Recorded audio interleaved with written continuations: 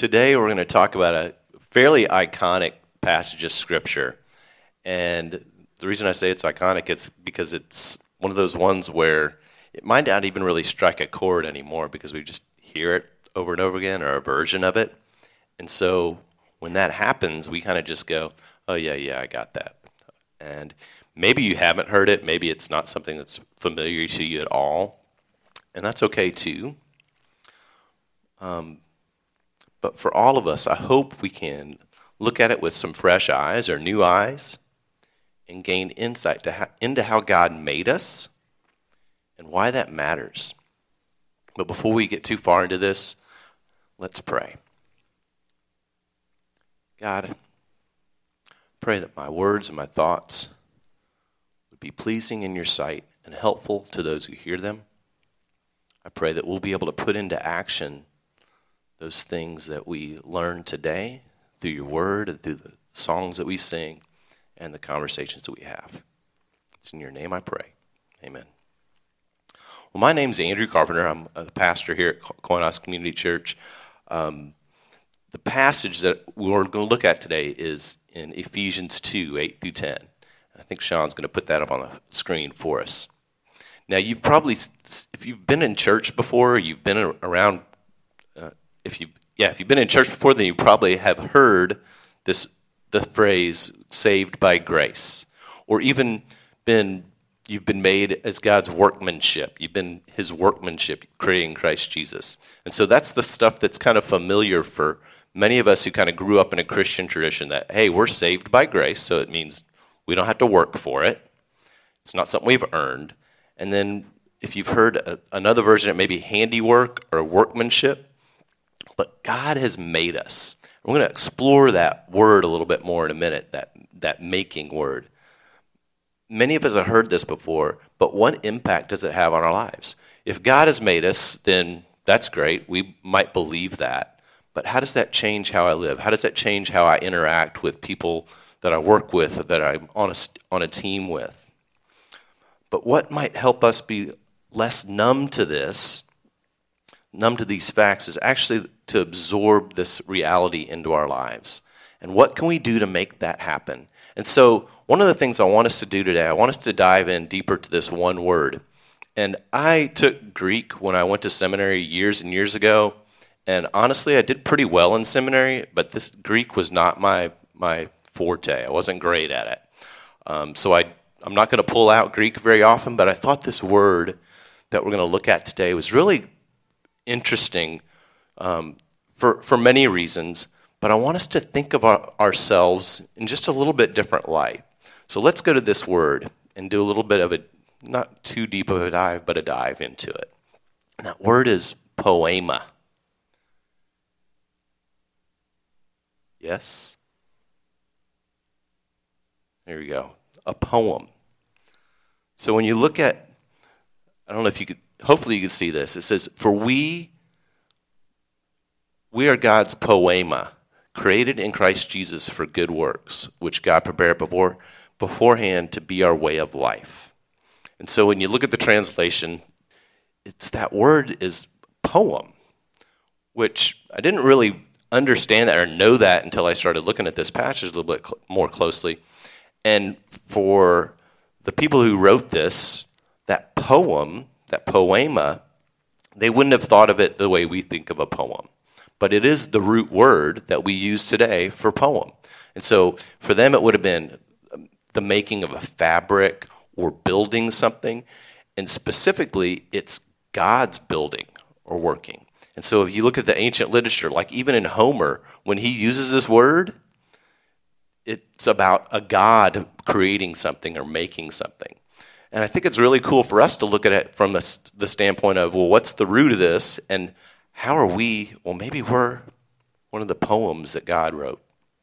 And how that might make us think about who God is and what He's trying to do in our lives and what is beautiful about us. So I don't know what you think about God creating us as a poem. You know, I don't know if that's something that resonates with you at all or not. But if you like music and lyrics, then you're listening to a version of poetry. I think of some of our modern day poets like Amanda Gorham or Maya Angelou or Sam Beam or Ben Gibbard. All are poets, whether they put their stuff to music or whether they do it in front of an audience or just in a book. They all have this way of just evoking something in us that we don't necessarily see just by reading a newspaper. We can go back further. We could think about people like Emily Dickinson or Langston Hughes, Keats, Yeats, Browning. Just name them off and off and off. There's many famous poets. Today we don't have very many of those because we don't have an affinity for listening to poetry or writing it even. But we are God's poem. I want to take some license with that because God is working in our lives, and he's always doing something to make us into beautiful things, to make us into something that's important and valued and nurtured. And the thing about poetry is that strikes us, and things about lyrics that strike us, is generally they're very specific with their words. We can read things, some books that are this thick, and there's just so many words, and they say so many things that we can't take it away with us. But when you're in elementary school or high school or college even, and they have you memorize a poem, there's may not rhyme, but it rhymes in thought. And then they'll use a word that just evokes something that makes you think a little bit more deeply about that word. Whereas if you're reading a newspaper, you're reading a novel, you kind of go through it, right? But when you're reading poetry, you kind of have to think. You have to go, okay, what's the meaning behind this? Or what does that word say? What does it bring to mind? And that's good with any lyric as well, is that lyric, a good writer will bring things to your imagination. So I just think about God writing a poem about us and having this imagination that says, I'm going to make this person, and this poem's going to be a little bit different, and this poem's going to connect with somebody over here, and this poem is going to connect with somebody over here, and this one's going to be going to resonate with a lot of people, and this one's going to resonate with a few, but God's going to move in each and every one of those. And so we can reach back as far as Homer or Shakespeare, and if we think of God as kind of our original poet, that he made us, and he made something beautiful out of us. If we're to look back at this chapter, in the earlier part, in chapter 2, 1 through 10, there's this sense that we were dead in our trespasses. So we have written over some of this poetry. We have destroyed it. We've, through our bad habits, through our graffiti, through our just ignoring it.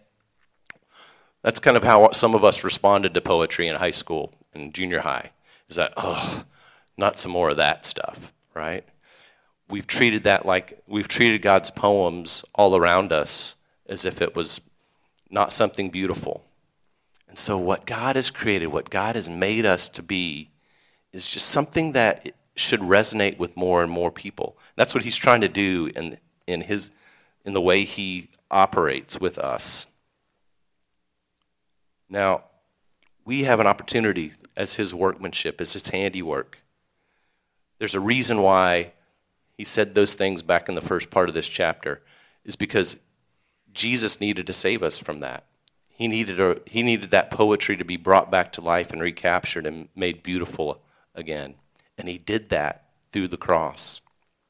And we have an opportunity to recapture that poetic license, if you will.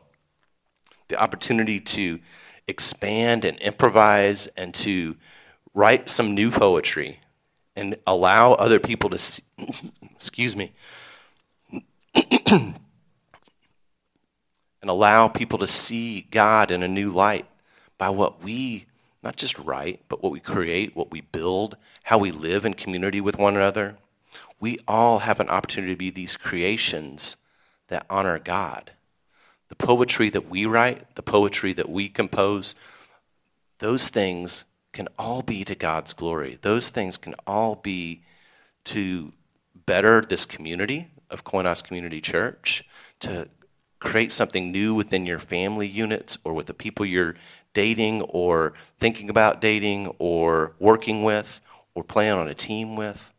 All of those things could be made new if we'll see ourselves as creations that if we have this poet that created us, that poet gives us an opportunity to write some new poetry. So at the end of this little section, he talks about those works that were created beforehand so that we could walk in them or we could do them.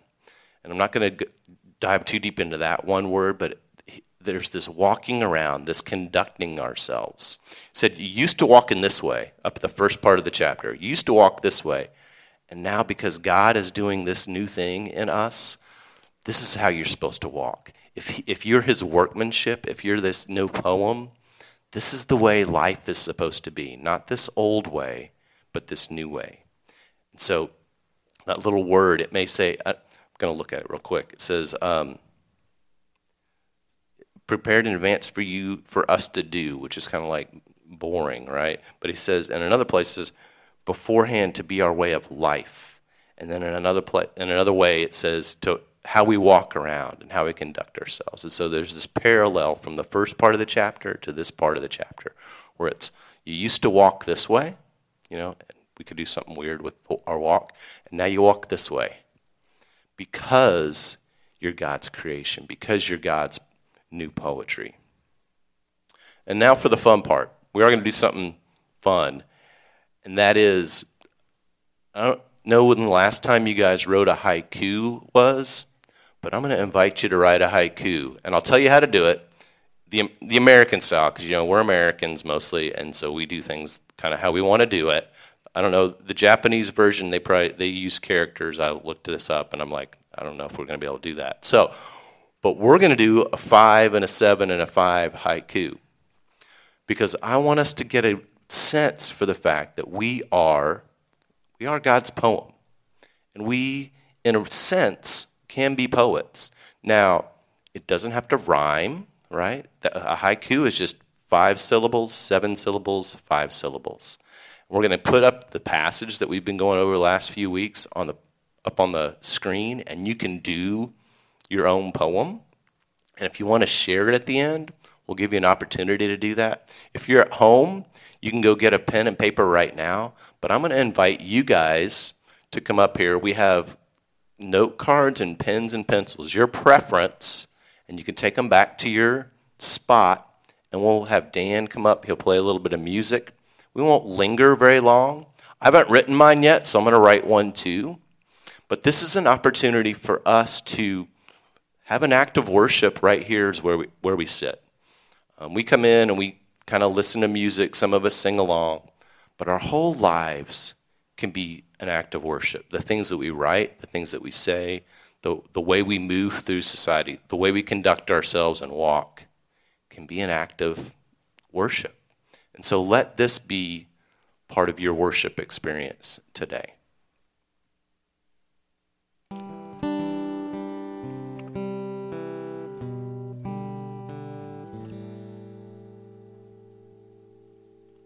Put your pens down. No, I'm just kidding. I'm just joking. Thanks for giving it a try. Does anybody want to share theirs? One brave soul, 2 brave souls. You might encourage the group.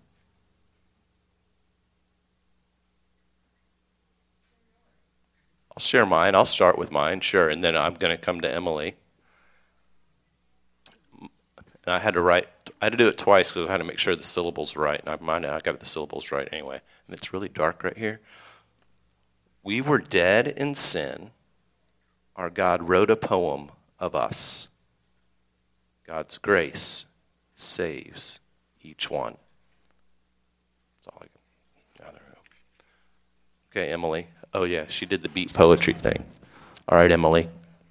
Come up this way. Yeah, sure.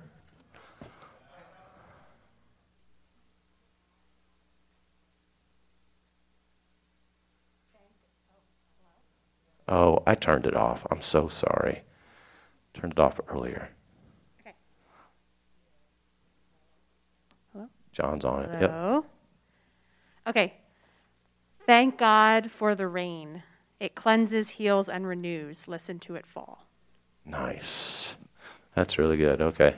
Anybody else want to share those? Oh, I thought Josh was getting up there for a second. Yeah. Julio, come on.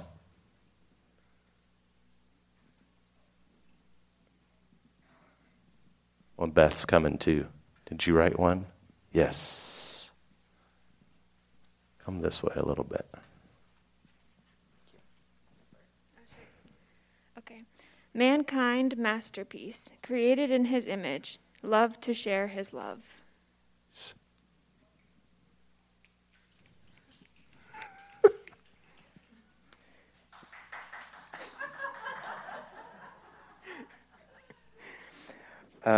Without you I fall, but with you I stand so tall. I belong to you. Nice. Okay, you guys are much better poets. That's awesome. Emily, Julio, Beth, nice job. I'm sure there's a lot of other good stuff out here. You can hang out afterwards, have some coffee, talk about your poetry. Maybe we'll pull the lights down a little bit. No smoking in the building, though, or anything like that. So I'm just going back to the 60s here. So I still have my mask on. Okay, yep. Sorry about that. Again, we have an opportunity to do things like this. Thanks for participating and doing that. It's a little bit different day than normal. We're going to honor our graduates here in a couple of minutes. But you guys have this opportunity to be something special for the people around you. In just a few minutes, you just came up with something that you hadn't been really on your mind until maybe you walked in here just now. And that is that God made you something special. And people around you need to know that God made them something special as well. And they have an opportunity to be something that could be a light and that can shine in a world that's really hurting. A lot of the poetry that's been written over the years has been written to mourn loss, to lament. But there's also poetry that's meant to inspire. And sometimes we're going to write poetry that's sad. And sometimes we're going to write a poetry that's happy. But the thing that I want us to do is just to continue to writing. Continue on in the poem that God's created us to be. I'm going to pray, and then I'm going to have Dan come up here on stage and join me, and then we're going to celebrate some folks that have some accomplishments that we want to celebrate. But let's pray. God, I thank you for this day. I thank you for the folks that you've gathered here this morning and for our folks online who are watching. I pray that as we think about what you're doing in the world and the workmanship that you've created in us, that we'll set that forward and be everything that you're calling us to be. It's in Jesus' name that I pray. Amen.